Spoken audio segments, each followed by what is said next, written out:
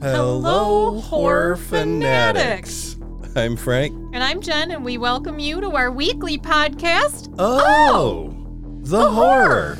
Thank you for joining us as we dive deep into all things horror, supernatural, scary, and downright creepy. If you like what you hear, rate, review, and subscribe, or follow, or send smoke signals to add us to your regular rotation of podcasts. You can also submit any ideas, comments, and suggestions to our email address at oth@seriouslydecent.com. You can do that. You can go to our website, thehorrorpodcast.com, connect to your favorite platform. Yep. You can also send an email and say, Frank, what's wrong with your voice? Well, I think it's fitting that as we're discussing ancient maladies, that you contract a current malady. Malady, yes. Nice job. I got the douche flu. You did. Yep. Yeah. As we do plagues. Yes. It's, yeah. I find it fitting. It poetic. I didn't. Poetic, if you will. All day, I didn't want to do it. Mm-hmm. And then, watched a good F1 race. Kind of crappy ending. Well, I mean, it ended under safety car, which isn't ideal. Yeah, but, I kind of think that was going to be... They should have had the last lap go. I mean, they should have, but hey, what are you going to do? People didn't come here for F1 racing. They did not. That's another podcast for another day. They came here for plagues. Plagues. And I'm so serious into my work that I caught the douche flu so I could be prepared. Yeah. This is so method right here. A little bit. This is very method. Yeah. Yeah. Yeah. So that's great. So what do you got for? Well, what episode sources? is this? It's plagues. Yeah, but it's episode. It is episode 90. 90. We are 10 away from 100. 100? 100. All right. We're going to have to celebrate 100. Yeah. Okay. So, sources. History.com. Middle Ages Black Death. Okay. Messy Nessie Chick. The Unexpected Dancing Plague and Other Epidemics of Yore. And MentalFloss.com. Historical manias gripped societies, then disappeared. Wow. I did a, History of Plague Part 1, The Three Great Pandemics. Okay. I have some. Is there a part 2? Well, yeah, as you go through them, but that's the main source. Okay. And then I have some that are connected to dancing plagues and dancing mania. Yep. Mm-hmm. History 7 deadliest. Not deadliest. We're going to get through this. We are. And Plagues of Egypt. Nice. Yeah. So I bet the Plagues of Egypt are probably the oldest. I don't have the Plagues of Egypt. They are. A lot of the Plagues of Egypt are in the account of the book of Exodus. Okay. There's basically... So is that like the frogs, the boils... Yeah, there's the 10 disasters that are inflicted on like biblical Egypt by the God of Israel. And it was basically to convince the Pharaoh to allow the Israelites to depart from slavery. To let my people go. Yeah. And this is where these old biblical stories get a little weird, you know? Mm-hmm. So you got turning water into blood. Yep. You got frogs. Yep. Lice or gnats. Yep. Wild animals or flies. Yep. Pestilence of livestock. Yep. Boils. Yep. Thunderstorm of hail and fire. Yep. Locusts. Yep. Darkness for 3 days. Okay. And death of firstborn son. Yes. That's the 10. Yep. And, one could casually look and observe that and say, well, Did they really happen, or is it just a story? Yeah, did it really happen, or is is it just a story? I think what's interesting with some of these, because like they're actually mirrored next to other documents. Mm-hmm. Because as I've renewed my faith in the last year, year and a half now, maybe, I don't know. It's been a bit. Almost 2 years. It's amazing. I didn't make these correlations before. Like, I would just read the Bible face value and be like, that sounds like a bunch of horse shit. Mm-hmm. now as I'm reading more books and getting into the historical relevance, there's a lot of connecting documents Right, yes. to these events. So not only do you have the Bible talking about it, but you also have these other historical Yes. documents that Yeah. And there's archaeological evidence that supports, like, yes, there was a flood in the area. a great battle was fought here. Exactly. Yeah. They were both masters. They were both masters. And it doesn't matter that the... I don't care about the loser. loser. Yeah. Only Buttercup matters. Buttercup. Yeah, so that was the earliest stuff I was looking into. Okay. And then we'll Then transition we'll get to the where, OG. Yeah, where you are. Yeah. The bubonic plague, Yeah. a.k.a. the Black Death. Man.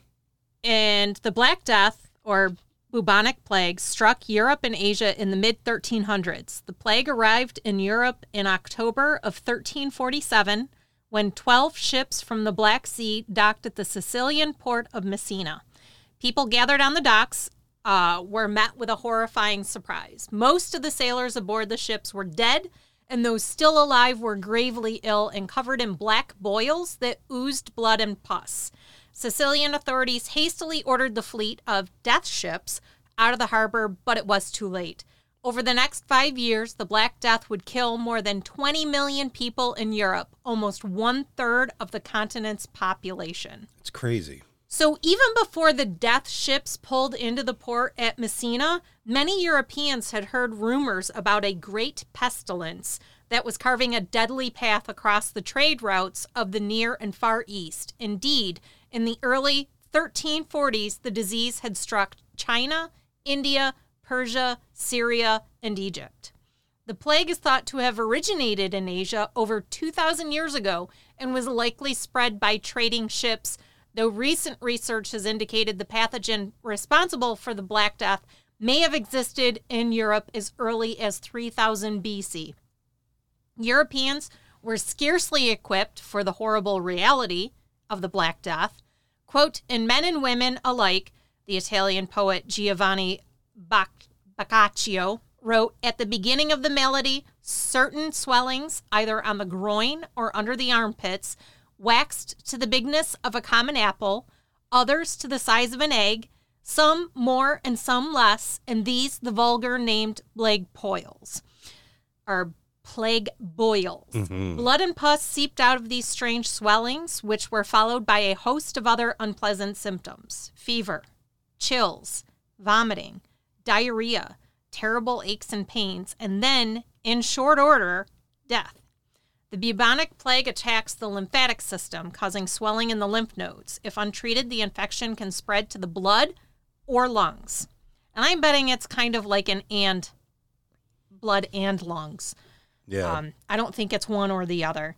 The Black Death was terrifyingly, indiscriminately contagious. The mere touching of the clothes, wrote Boccaccio, appeared to itself to communicate the malady to the toucher.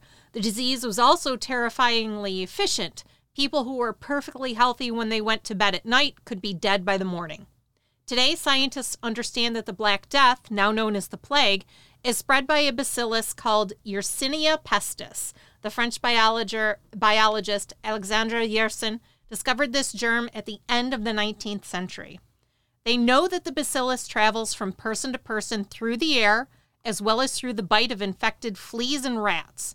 So both of these pests could be found almost everywhere in medieval Europe, but they were particularly at home aboard ships of all kinds, which is how the deadly plague made its way through one European port city to another. Filthy sailors. I mean, it kind of, what are you going to do? So not long after it struck Messina, the Black Death spread to the port of Marseille in France and the port of Tunis in North Africa. It then reached Rome and Florence, two cities at the center of an elaborate web of trade routes. And by the middle of 1348, the Black Death had struck Paris, Bordeaux, Lyon, and London. Today, this grim sequence of events is terrifying but comprehensible. In the middle of the 14th century, however, there seemed to be no rational explanation for it. Hard stop for a second. You have to take into consideration they hadn't discovered germs yet. No. This is where you had ghosts in your blood. They had little to no treatments, if you will. Yeah. Aside from bloodletting, putting a hole in your skull so that you could release the spirits if you were having a headache. So this is where we're spoiled in our era right now. And it would still be hundreds of years before they realized, hey, you should wash your hands. Yeah. As a practitioner. So doctors couldn't understand. And one of the biggest indicators was that the physicians that washed their hands had a smaller mortality rate in births, because it didn't occur to them that as they were treating someone who was severely, highly contagious, and then going and delivering a baby, that they could be cross-contaminating. But this is a whole culture system that people today can't wrap their heads around. Right. Nothing was clean then. No. Nothing. Not even the water, which is why they made beer. Yeah. That was the only way that purified the water so they could drink it. They used to dump their waste out of like top story windows into the street. Yeah. And stuff like that. They did. Nothing was clean at all. No. And, and they didn't bathe regularly. No. It was like a monthly bath, and then everyone in the house would use the same bath. Well, I joke about it all the time. I think we said it on here. Just the fact that how much booze people drank because there was no good water. Exactly, yeah. And everybody wants to cast all these judgments on these older generations and civilizations of how wicked they were and all that. It's like, dude, they were drunk all the time. I mean, I'm kind of grateful because the monk, Dom Perignon, developed champagne.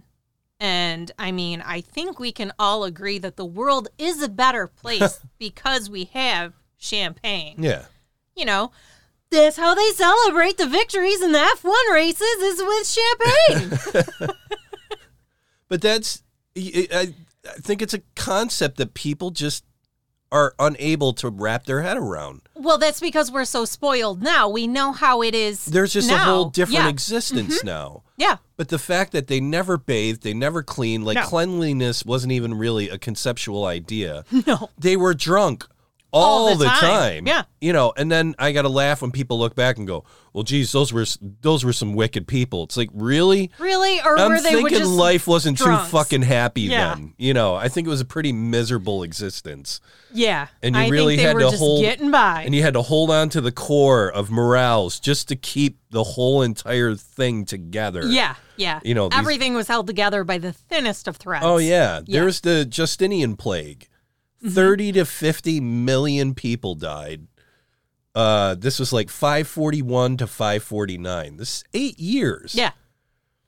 So let's just put it into context. COVID is 1.5 million, or let's just round it up to 2 million for the world. Mm-hmm. And it's been a couple of years. Mm-hmm. This is 30 to 50 million in 8 years. Yeah. And it reached Constantinople, capital of late Roman, or the I'm sick, boy. The Byzantine Empire in 541 AD. It was killing 10,000 people a day. Corpses littered public spaces and were stacked like produce indoors. Yep. It was perhaps the first major outbreak of the bubonic plague the world had seen, and the record suggests that it extended across multiple continents. Right. Reaching Rome and Egypt, the Mediterranean, Northern Europe, Arabian Peninsula.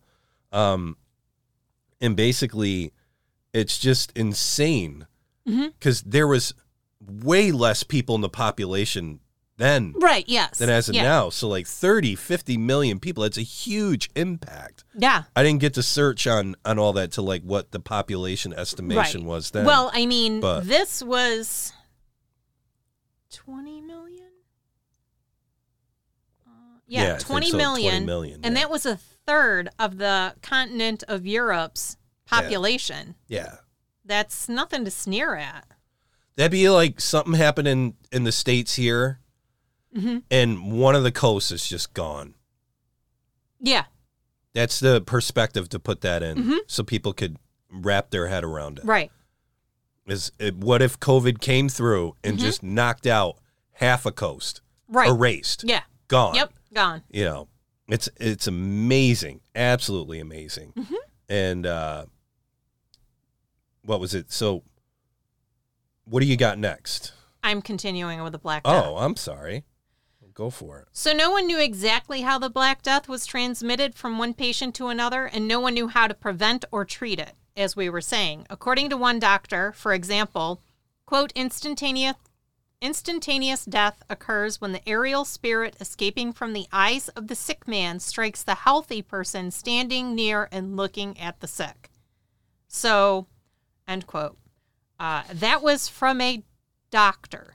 So physicians relied on crude and unsophisticated techniques such as bloodletting and boil lancing, practices that were dangerous as well as unsanitary, and superstitious practices such as burning aromatic herbs and bathing in rose water or vinegar. Meanwhile, in a panic, healthy people did all they could to avoid the sick. Doctors refused to see patients, priests refused to administer last rites, shopkeepers closed their stores. There's quite a path here. Mm-hmm. Many people fled the cities for the countryside, but even there they could not escape the disease. It affected cows, sheep, goats, pigs, and chickens, as well as people. So, I mean, that would be devastating. Now you're losing your food source. Yeah. In fact, so many sheep died that one of the consequences of the Black Death was a European wool shortage. And many people, desperate to save themselves, even abandoned their sick and dying loved ones. Thus doing, Boccaccio wrote, each thought to secure immunity for himself. End quote. Because they did not understand the biology of the disease, many people believed that the Black Death was a kind of divine punishment, retribution for sins against God, such as greed, blasphemy, heresy, fornication, and worldliness.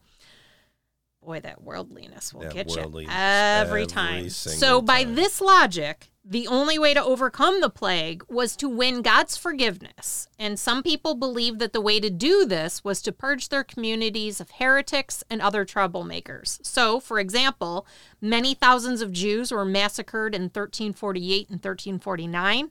Thousands more fled to the sparsely populated regions of Eastern Europe, where they could be relatively safe from the rampaging mobs in the cities.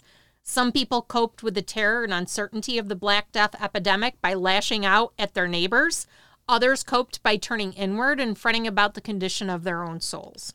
Some upper-class men joined processions of flagellants that traveled from town to town and engaged in public displays of penance and punishment. They would beat themselves and one another with heavy leather straps studded with sharp pieces of metal while the townspeople looked on.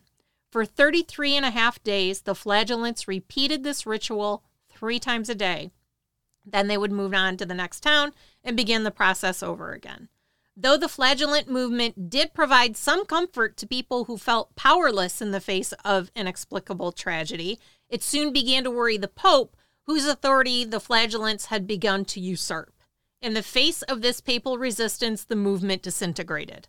The plague never really ended, and it returned with a vengeance years later, but officials in the port city of Ragusa were able to slow its spread by keeping arriving sailors in isolation until it was clear they were not carrying the disease, creating social distancing that relied on isolation to slow the spread of the disease.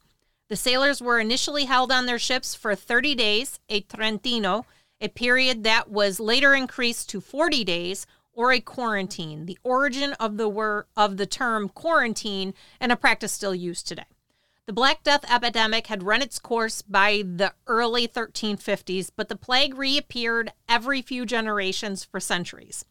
Modern sanitation and public health practices have greatly mitigated the impact of the disease, but have not eliminated it. While antibiotics are available to treat the Black Death, according to the World Health Organization, there are still 1,000 to 3,000 cases of plague every year. So, that's fun. And just so I can rewind a titch, okay. When I said 1 million, 1.5 million deaths, I meant the U.S.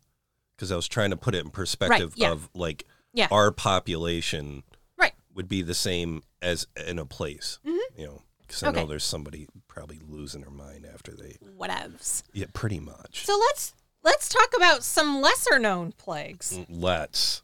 Because, I mean, I think everyone has learned about the bubonic plague. It's pretty standard.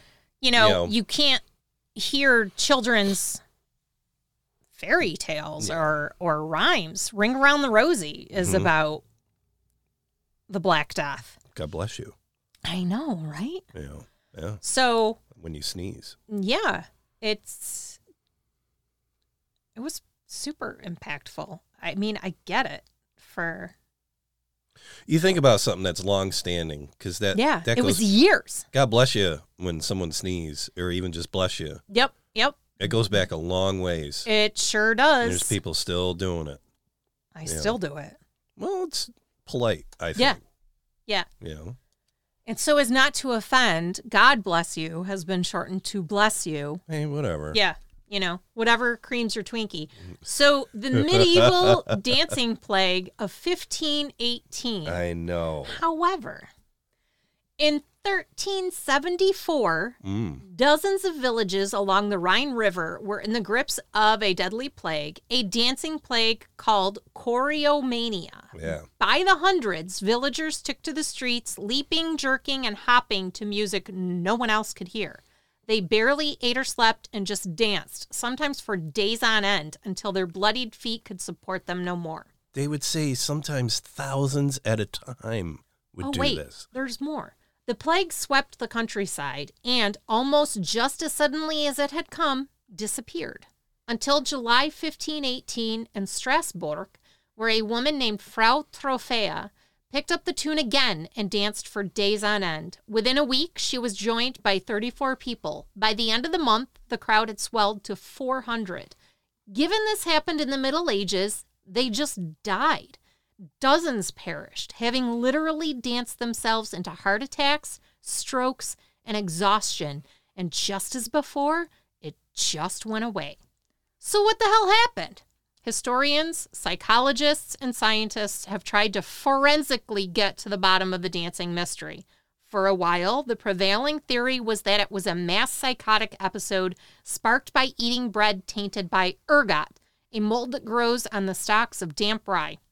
When consumed, it can cause convulsions, shaking, and delirium. But John Waller, a history professor at Michigan State University, disagrees. According to all contemporary accounts of both outbreaks, the sufferers were dancing, not convulsing. In the mold's defense, the two can be difficult to distinguish.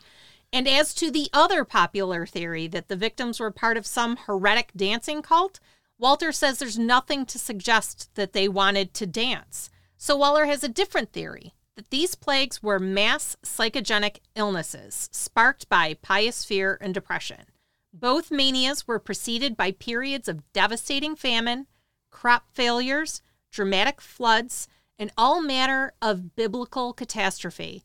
Anxiety, fear, depression, and superstition, in particular, the belief that God was sending down plagues to persecute the guilty, made people susceptible to falling into this kind of involuntary trance state. And dancing plagues were the calling card of one Saint Vitus, an early Christian martyr venerated with dance parties, meaning that the idea was Strasbourg wasn't the last time a dancing plague ripped through a population. The most recent appears to be in 1840s in Madagascar, where people danced as if possessed.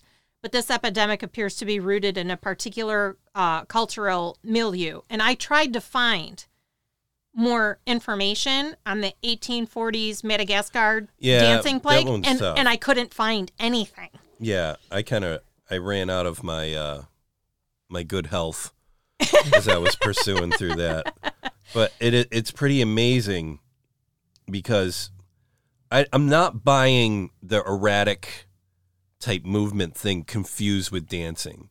Mm-hmm. I think it's hard to confuse. Like, I'm not making that leap. Well, it is the 1300s. No, I know. But... You are an uneducated people. And maybe the best way you can describe said movements is dancing. But I mean, they even say they hear music and things like that. Yeah, and they this did. Gets back to, again, this cultural distance we have. Mm-hmm. and generational distance overall of how the world used to be compared to what it is now. Right. I mean, the amount of spoilage we have in every single direction. Yeah. So this is where I believe the dude from, what was it, Michigan? Yes. Yeah. I'm more on the dude from Michigan's side on this whole thing, where you start piling the stress up. Yeah. Of famine. Famine, You know, crop failures, Yeah. floods. So, you know, I'm betting if there's famine and crop failures, aside from floods, there were probably droughts as well. So now you're anxious, you're fearful, you're afraid to do anything because if you plant your crop wrong, you're going to lose it. No, this is where you start losing your And mind. you just snap. Yeah. And that's where I would see this. But what's amazing is this only happened a handful of recorded times. Yeah. Basically, like what, 3? Yeah. Yep. You know, as far as what we could search around and find. Because I'm fascinated by this. Absolutely fascinated. Like the dancing plague of 1518 to me is in just Strasbourg. Yeah, which is modern day France now. Yeah. And it was during the Holy Roman Empire. And it was from July 1518 to September 1518. Pause, please.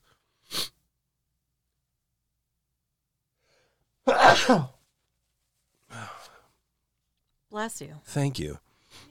So welcome. I'm going to leave that in because it's plagues. But it's somewhere between 50 and 400 people took to dancing. Yeah. For weeks. Yeah. And it's just, there's a whole controversy on whether they ultimately danced to their deaths. Well, but some claim that for a period, the plague killed around 15 people a day. And the sources of the city of Strasbourg at the time of the events did not mention the number of deaths or even if they were fatalities. There doesn't appear to be any sources of, the events I don't have make note of the, final tally. I just have dozens. Yeah. And I definitely I think the stress-induced mass hysteria. Yeah. I could see that all day long. I can get behind that. And maybe, as I like to say it all the time, it's a combination of it all. Yeah. Maybe there was something in the food. Yeah. Maybe you had this mass hysteria going on that's stress-induced.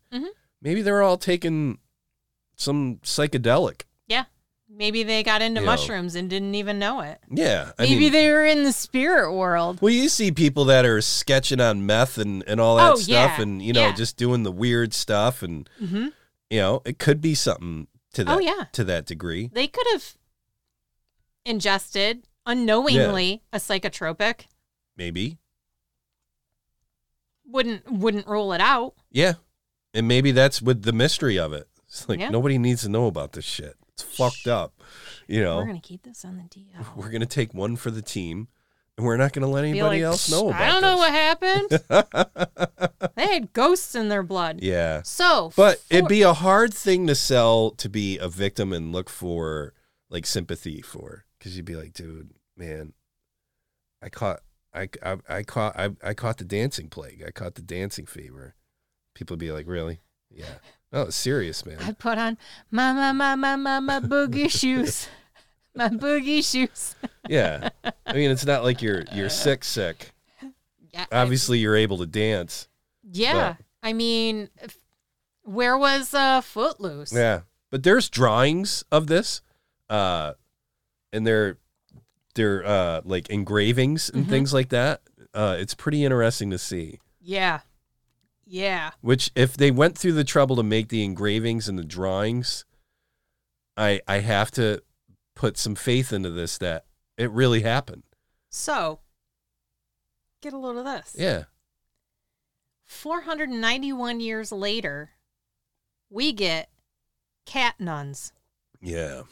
Apparently, medieval France was so excruciatingly boring that even the clergy began getting in on the mass hysteria to, whip things up, spice things up, make things a little more exciting. In the 15th century, a French nun inexplicably began to meow like a cat shortly leading to the other nuns in the convent also meowing. Eventually, all the nuns would meow together for a certain period every day, leaving the surrounding community astonished. The meowing epidemic continued until the police threatened to storm the convent and whip the nuns into silence. So, the Middle Ages being kind of boring and worse for the sometimes unwilling inhabitants of nunneries, mewling like cats would be one way to pass the time. Historical reports indicate that nunneries were rife with, quote, motor hysteria, a kind of mass psychogenic illness that had some women exhibiting the signs of demonic possession, others acting out in sexually disturbing ways, and one convent mewling like cats and trying to claw their way up trees. So the period of nuns behaving badly lasted about 300 years, beginning at around 1400 and affected convents across Europe. One of the last was perhaps the most deadly.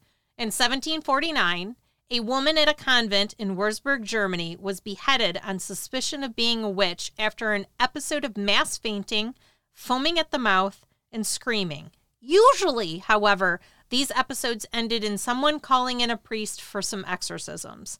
Waller, he of the investigations of the dancing plagues, the dude from Michigan, also came up with a theory as to what would drive these nuns to distraction. A combination of stress and strong religious tradition of trance and possession.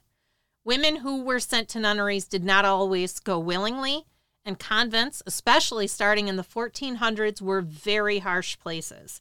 The rigorous devotion to spiritual betterment wasn't for everyone, and the stress and privations these women experience could sometimes cause them to act out. When they would, it was often with behavior that stereotypically mimicked demonic possession. Quote, they believed implicitly in the possibility of possession and so made themselves susceptible to it, wrote Waller. Well, I think then, again, totally separated from a whole culture and everything. You know, this is where I love diving into historical stuff like this, because it really just shows how fucking great you got it now. Yeah. Even now, where people think, "Oh my God, everything's going to end." Well, it always could end. Well, I mean, yes. But let's be the honest. Fact everything is going to end at some point. Our point right now is still not bad. Trust me, folks. You haven't hit bottom yet. You got a long ways to go. I mean, even the homeless in California are getting $600 a month just to be homeless. Yeah. You know, it's not bad, but. This is a branch of two things that I find exceptionally interesting. Mm-hmm. I've always thought it was interesting, like the vow of silence with nunneries and monasteries and things like that. And the vow of silence, it looks appealing at the end of the day, but what a struggle that must be. Yeah. To not say anything, be quiet. Well, to be fair. And just work. And well, yeah, like, it's just the littlest things to get, but like how broken you get to it, you know, and then you said that not many people were there voluntarily. Mm-hmm. And this goes into a discussion. A lot of times they would just send either an unwanted child or a child that was a burden, you know, too old to be a changeling. So they would just ship them off to a convent. Well, and this goes back to, again, where we are today, how great it is. Mm-hmm. Most of the population, at least we'd like to think at this point, most, and I'm just talking about the States, is working. Yeah. Where they can actually go to a place, provide some sort of service or labor. Yeah. You know, most people are providing labor and not a service. Yes. There's a difference. Yes. Mm-hmm. And basically they're getting money. And that's a bargain for the future. Mm-hmm. That's all money is. Right. Money is a bargain for the future. Mm-hmm. You keep making money, you can fulfill the bargain of the future. Right. Yeah. And do future events. Mm-hmm. Money doesn't help you, like, right now. No. You know, because you already have what you have because of yesterday's money. Right. Yes. So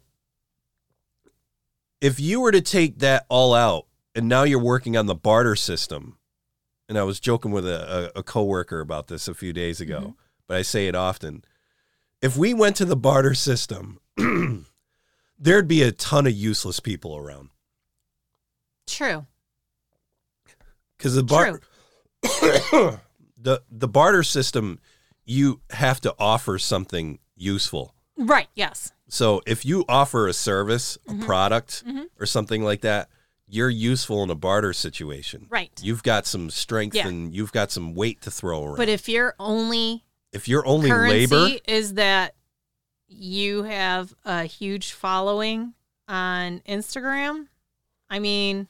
No, but I'm just saying, like, if your currency is labor, you know, if you don't know how to get food for yourself, and you don't know how to produce anything yourself or fix anything, then the person who can fix things, you have to offer them something. Right. That's the whole barter thing. And if you can't do anything, then that person's going to say, well, I need you to work for me on something. Right. And this is how, quote unquote, slavery started.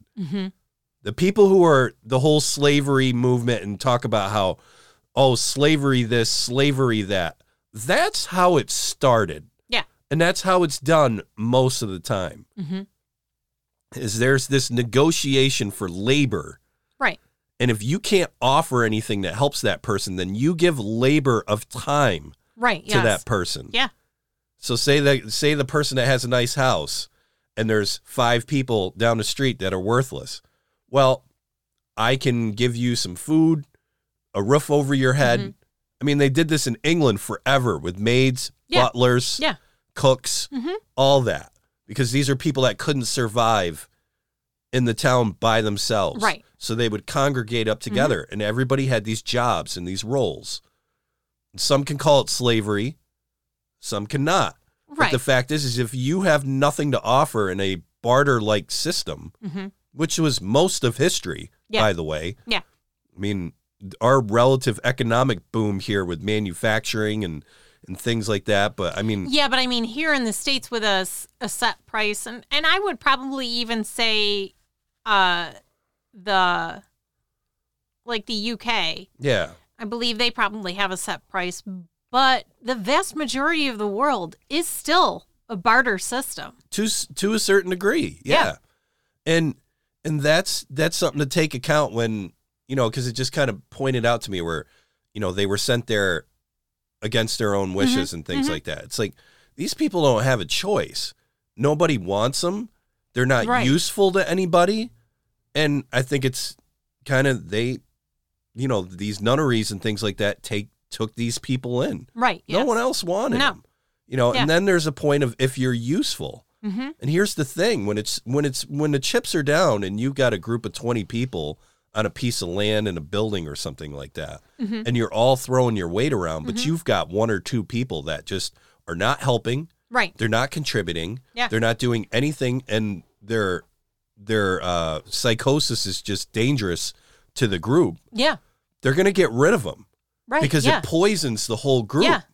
You know, just takes one bad apple to destroy the bunch. Yeah. And this is how whole villages would turn the tides on things like that. And that's something I think that, like, learning these plagues and things like that, people just don't have a grasp of how time was then. No. At all. We're so freaking disconnected with it. Especially ones that don't read about history at all or get into these historical accounts. I mean, honestly, folks that listen to this are generally people that are into this, and they're going to understand it. So I know I'm kind of speaking to we're preaching to the choir. Preaching to the choir, but I just find it interesting that literally how much has changed in the last like 300 years. It's unbelievable. Absolutely unbelievable. But what finds me funny with this is, what if a dancing plague just like kicked off right now? How do you think that would work out? I have no idea. You know? It really makes me curious. Like, what would happen? Yeah. With today's information age. What would a medical doctor say? It would be all over on TikTok. They'd have all these mashups and, you know, like all the crazy stuff with it. They'd be dubbing it with whatever music's going on and all that. But at the end of the day, like, would we just ultimately lose it, or would we just steamroll through it? I don't know. I often wonder that. I don't know. Because I mean, you look at cults, for example, Yeah.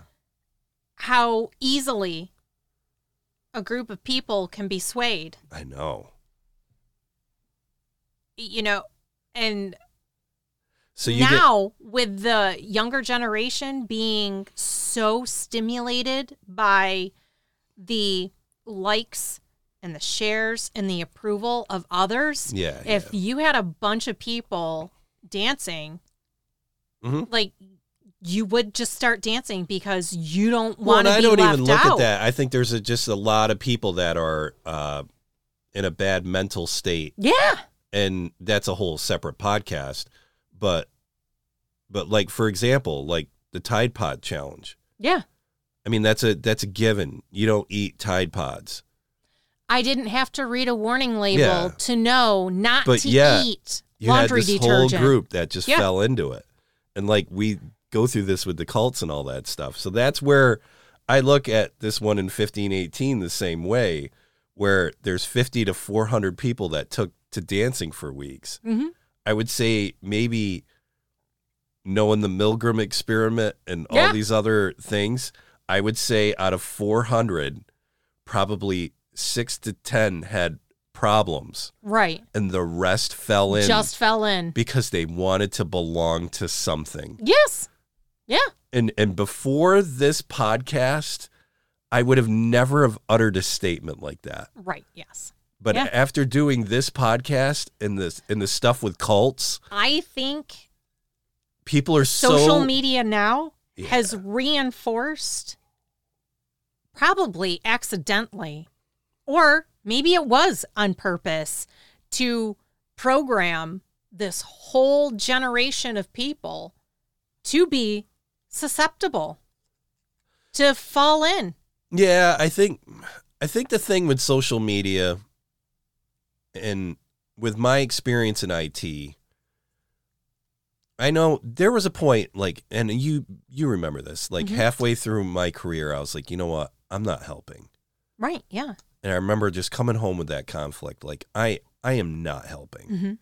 I am not helping humanity here. Mm-hmm. Because I'd watch people that were way into social media too much, Yeah.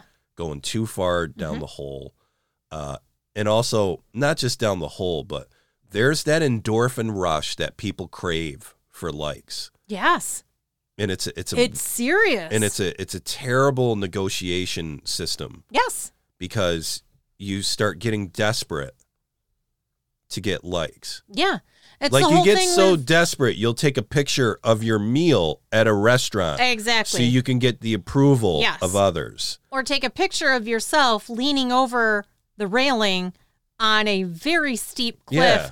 when you probably shouldn't do that. Or you do the bathroom selfie with the mirror, which, Yeah. in my opinion, is the shittiest photo you could take of yourself. But My favorite are the people who are like, if you're going to take the picture in the bathroom, flush the toilet first. ugh, jeez. No, I Yeah. never got it. I yeah. never understood it. I still don't. Mm-hmm. People can call me old. I don't give a flying fuck. Right. But the fact is I see that craving Yes. for a response. Mm-hmm. And some just do it to stir the snakes, you Yeah. know. Stir the pot. Oh yeah, I got a buddy of mine that I worked with back with MVP where he just throws memes just to light people up. Right. You know, and that's the way he's always been. That's the way he's always going to be. Mm-hmm. That's why I love him. Mhm. Lee, you're the best. But basically, you know, there's others I see like in my friends list. Yeah. And I look and it's just like, stop being this desperate. Yeah. You know, Yeah. and the worst part of it is they're beautiful people. Mm-hmm. I'm not even just saying with looks, just Yeah. beautiful people. Yeah. And it's like You don't need all this. you could get so much more if you went the other way Mhm. and just set the phone down Yeah. and talk to that person next to you, Yeah. and they would find out how awesome you are as a person. Engage and interact. Yeah. And with that's the where world. and that's where I ultimately see this. I hate to be all doomsday, but it's the plague section. You know, that's where I see all this going to shit. Yeah. You know me, I'm a positive person. I try to stay optimistic, but technology is going to ruin us in a big way. Yeah. And I had to laugh because like Meta, Yeah. Formerly Facebook, they're trying to do this virtual, Yes. this virtual world. And I watched a commercial on it. It was something through a video I was streaming, and it was a commercial, and it was just these people meeting in all these different areas, and and they look like real people. And I got to laugh because it's like, dude, you've come right out and said that this is going to take 10 to 15 years to get what you're advertising out. Right. Because right now it's like bullshit Fortnite graphics at best. Yeah. People don't even have the bottom of their bodies. They're shaped like it's a V. just a circle and like a teardrop, but upside down. And what people need to understand is billions of dollars created that. Yeah. I mean, the amount of money and energy and resources and everything to get to that. you put into that. Yeah. You mean to tell me that couldn't have been put into something worthwhile? Well, better? Yeah, and here's the thing, because like Facebook, formerly Facebook, has created and destroyed this entire era, let's say, and they're doubling up on let's make it more interactive, and not seeing the issue with it. And I get it working with former IT folks and all that, because there's a lot of things you look at and you're like, man, this is so great. Technology made this happen. Insert X. Right. And it's incredible. But the fact is you do have to look and see what else it's doing. Yeah. Yeah. Because ignore the rest of it. I feel so bad for kids right now with the bullying online, the bullying through social media, and just all of that stuff. Like, they can't do anything. There's a camera around. There's a video around. Oh, yeah. There's people just waiting for you to fuck up so they can post it. Yeah. So they get some respect on the frickin' like meter or the view count. Yeah. At the end of the day, that's all they care about. Yeah, and that's where you see the worst parts of humanity.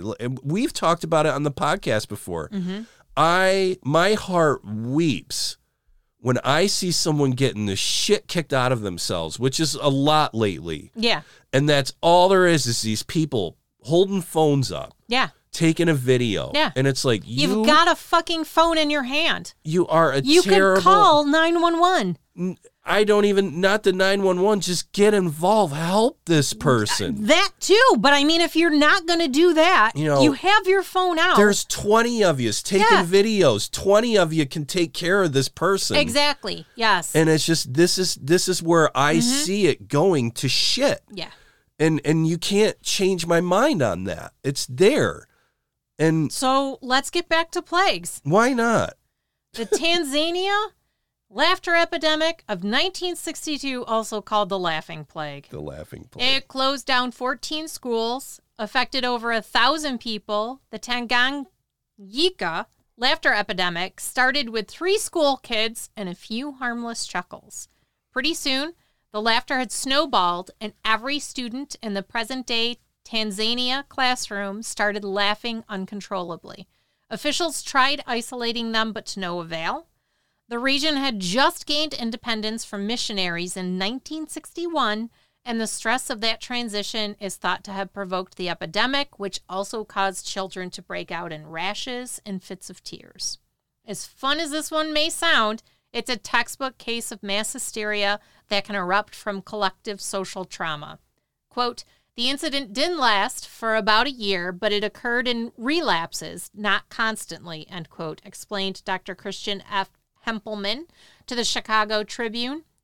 Quote, hysterically laughing, end quote, takes on a whole new meaning. It all started with a joke, but after 95 students at a girls' boarding school in Tanganyika, now Tanzania, were stricken by the laughing plague, forcing the school to shut down for 2 months, it didn't really seem funny anymore. The laughing epidemic began on January 30th, 1962, at the mission-run girls' school in a tiny rural village in Bukoba, region of Tanganyika, according to a 1963 report, Central African Medical Journal. It started with a bout of uncontrollable laughing among 3 pupils, which turned into a crying jag attended by anxiety, the fear of being chased, and in some cases, violence when restrained. These symptoms quickly spread through the school, apparently transmitted by contact with an infected person. Onset was sudden and could last anywhere from a few hours to 16 days. Wow. The school was forced to shut down in March after more than half the students, 95 out of the 159, were affected. And then, 10 days after the closure, the disease popped up again, this time in a village 55 miles away. Several of the sick girls had come from the village and, though the medical journal isn't clear on this point, had probably returned while the school was shuttered. In all, some 217 people were afflicted in April and May in that village. The disease then spread through the countryside. Each time, the Typhoid Mary was a victim who had either been at the closed girls' school or had come in contact with them.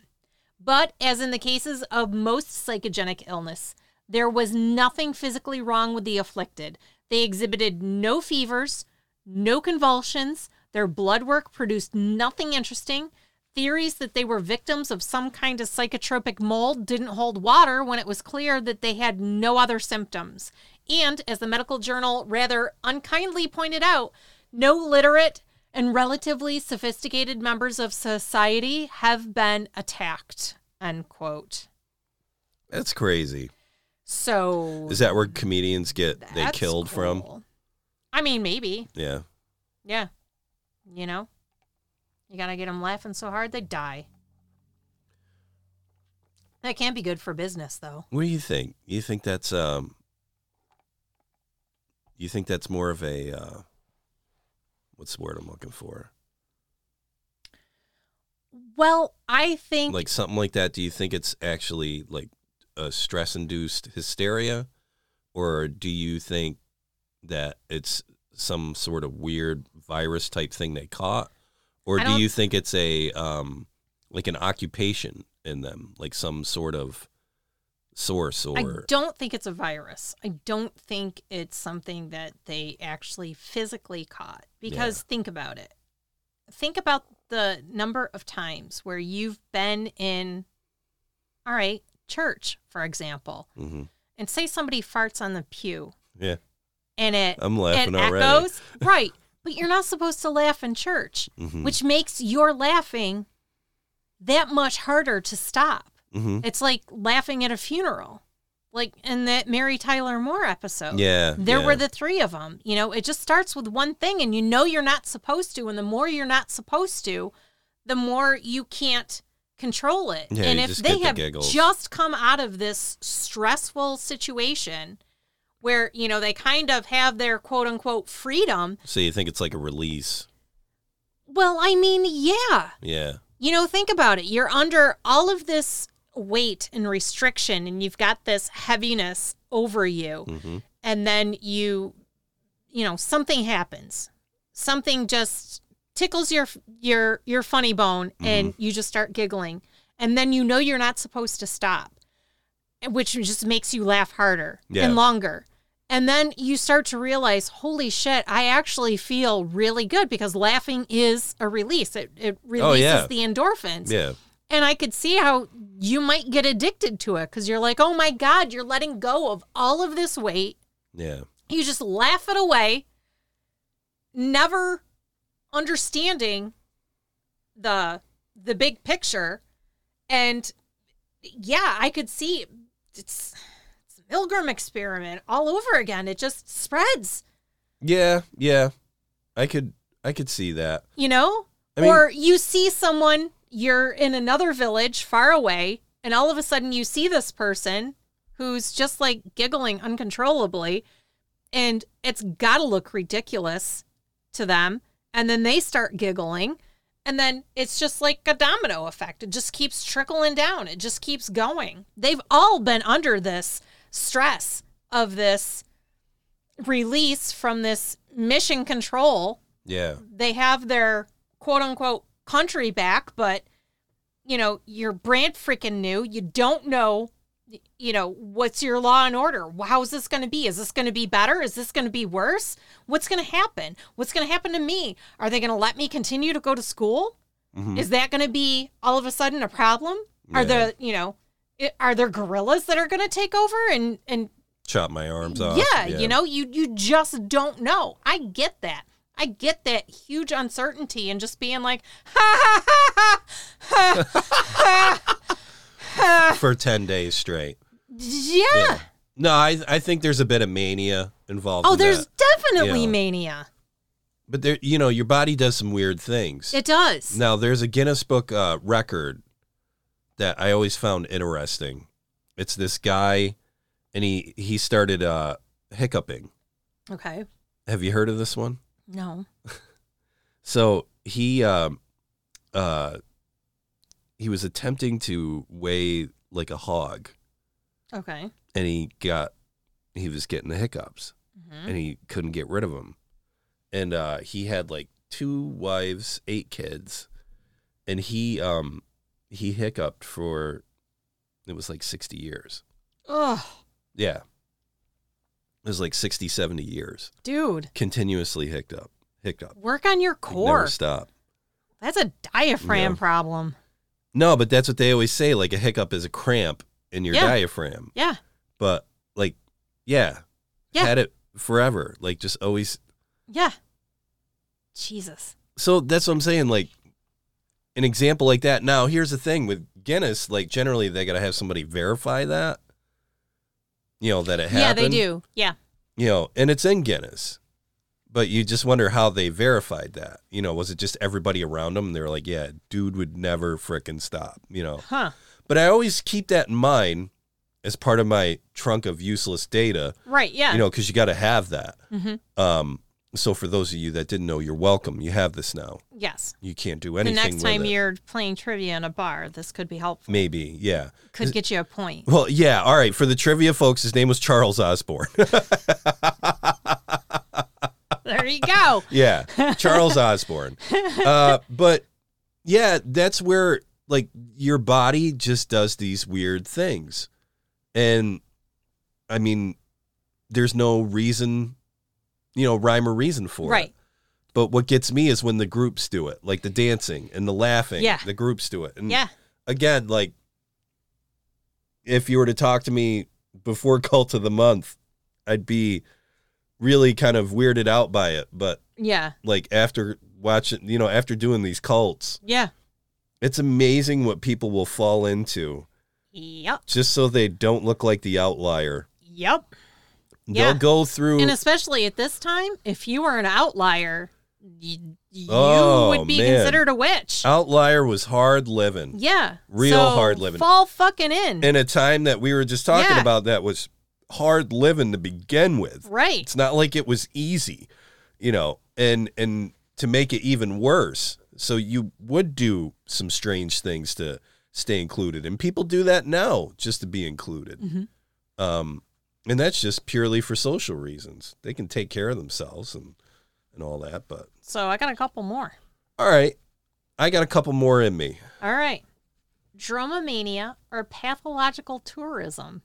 What? Most people like to take a holiday now and again. Yeah. However, for some people, they just can't stop. No, Dromomania refers to the uncontrollable urge to travel, a pathological tourism, and it was all the rage in France between 1886 and 1909.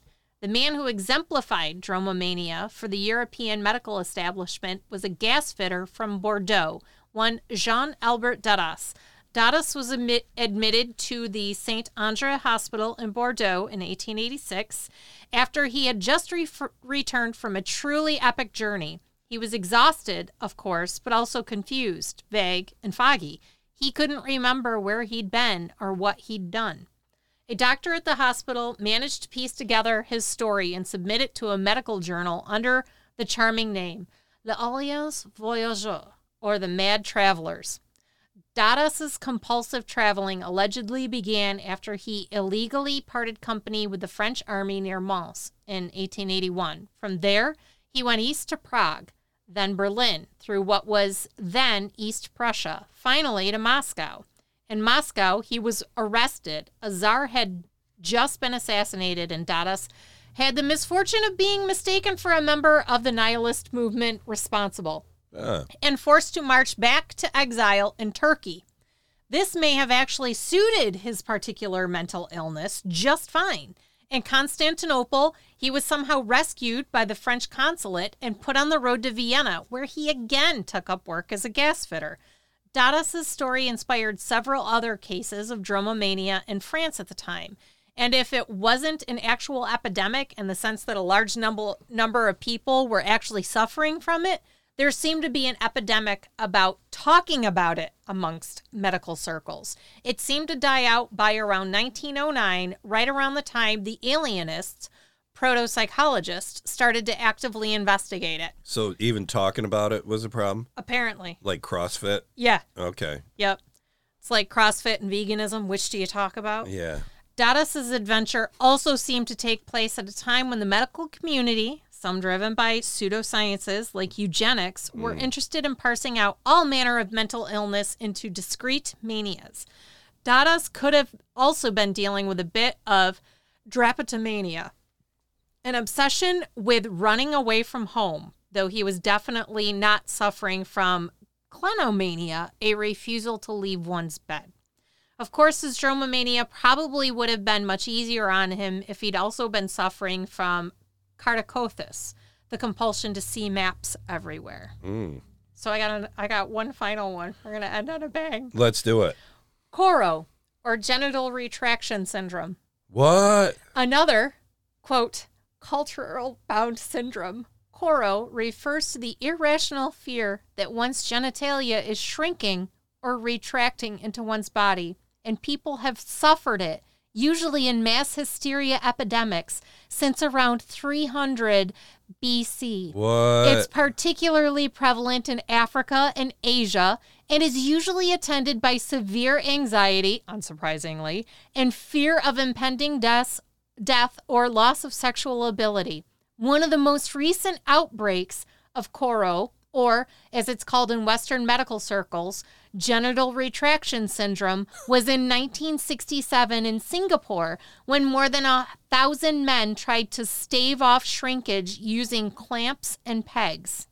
That's probably how all that stuff started. Women have also been victims of the panic, often manifesting the fear that their breasts or nipples are disappearing. Really? However, Koro is more likely to strike men and, according to psychologists, more likely to strike men in societies where their worth is determined by their reproductive ability. Yeah, that would Psychologists usually blame cultural circumstance, pointing out that epidemics tend to follow periods of social tension or widespread anxiety.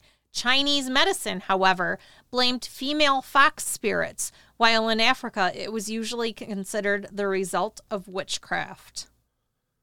So. Wow. So a bunch of people would get an innie and not an outie. Well, they thought they were getting an innie. That's weird. And they were convinced that their genitalia was... crawling in. Yeah. Shrinking. Weird. How do you even... I mean... How do you deal with that? How do you even get there? How do you be like, I don't know. I swear to God, I lost a 16th of an inch? I mean, maybe it was just cold, dude. I don't know. Cold's a little weird. I mean, it sucks. Yeah. I'm not going to lie. Mm-hmm.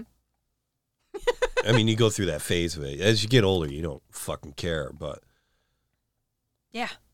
But since 300 BC... Yeah, I could see where that would be an issue, like getting like a spouse and all that. Yeah. You know, and, yeah. You got this and guy... You're like, I gotta have kids. Yeah. I gotta go forth and multiply. And then...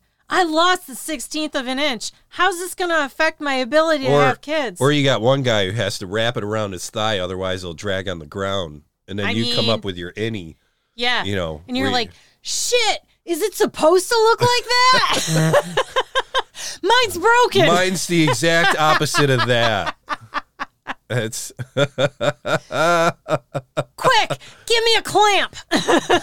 Yeah, right? Man. Give me a rock and some string. Yeah. I'm I'm going to start having gravity work for me. Well, and that's where it's kind of how you look at genetics in that. Like, maybe that was a problem then, and just natural selection just fixed that. You know what I'm saying? Maybe that's the case, but I don't know, man. That's fucked up. Yeah. Man. Yeah, I thought you'd like that. Especially if it ran rampant through like a whole town. Yeah. Everybody getting innies. Yeah. You know, and then there was the 4 that got, just regular fucking, regular hangage. And they're just like, nice. Things are looking good for me. I think I'm going to get 5 wives today. This is going to be good for me. Oh, my God. Yeah. That's a good one.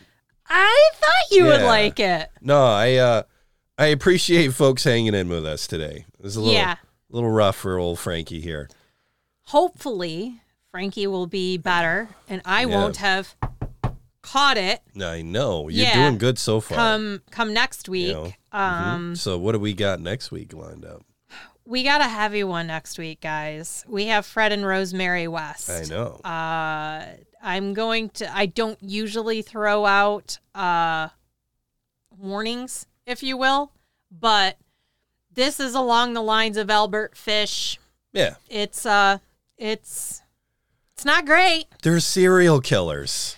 Yeah. I like how you try to say, well, it's not going to go well. It's like they're serial killers. They are. Yeah. They are. The couple that slays together stays together. It's on the marquee. It is. Yeah. It is. Fred and Rosemary West and their hijinks will be next week. We hope everybody's enjoying getting into the Halloween season. Yes. I am also, because I was getting an awful lot of pushback about my fall recipes, I have also included Halloween decoration, like DIYs. Yeah. Figure, all right, if food's not your jam, maybe this is. So I'm trying to keep it cool in there. Cool and nice. Hocus Pocus 2 does drop sometime this fall. Yeah. I don't know if it'll be in September or October, but for those of you that are into it, Disney Plus. Yeah. Yep. Now, one call of action. If Okay. you could tell a friend or someone you know about the podcast, we'd appreciate it. Yeah, we're going to ask you to phone a friend. Spread the love. And you have been spreading the love. You guys are doing great. No, we really appreciate all the new listeners that have been coming into play. Yes. Welcome aboard. And as you can see, my method of plague shows our commitment to this podcast. Yeah. I mean, you had an occurrence with when we did the Robert the Doll episode. Was it Robert the Doll? It sure was. Yeah. You I had fun doing that one. You did. Yeah. But he kind of got to you. Yeah. Which was interesting. Mm-hmm.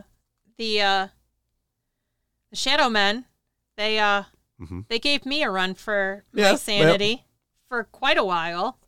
No, definitely. Please tell a friend. We'd appreciate it. And we sure if you would. can, give us a like and subscribe on your favorite platform. Yep. Or follow or whatever the new thing is. Yeah. Smash that like button. Oh, I hate that. I know. I hate everything about it. So I'm like, you know what I'm not going to do? I'm not going to smash shit for you, dude. So rule number 1. No Ouija boards. Number 2. No dolls. 3. No capes. 4. No blood rituals. Number 5. No cults, satanic or otherwise. 6. No apathy. You need to act to help enact a positive change in this world. Number 7. Don't let the black-eyed children in. Don't look at them. Don't think about them. Nothing. The Ocho. Just listen. Yeah. I think that's the most important of all the rules. Because if you don't listen, you'll do something stupid like get a Ouija board. Get a and doll. the next thing you know, you've got Ouija boards and dolls or a doll that wears a cape. If you got a doll that wears a cape playing a Ouija board, you definitely didn't listen. No. at all. And it's like you want your house to be possessed by demonic You want to be spirits. the next movie. Yeah. Well, That's guess what? based on a true story. Ed and Lorraine Warren aren't here anymore, so they I know. can't We should take the call. monopolize you. You know, we should. Yeah. But I don't think we would approach it the way they did. I don't think we would look No, at I it think- as I think we should. smash and grab. No, I think I'll paint their house. Fire sale. I'll paint Yeah. their house and knock on their door. Be like, hi, I took a painting of your house. I made a painting of your house. Would you Yeah. like to purchase it? Would you like to purchase it? Is your house haunted, by the way? Right. God, what a weird segue for them. I mean, Yeah. it kind of it tracks. Well, it makes sense. We look forward to talking to you next with Fred and Rosemary West. We do. Have a lovely day, a wonderful week. And make good choices. Take care.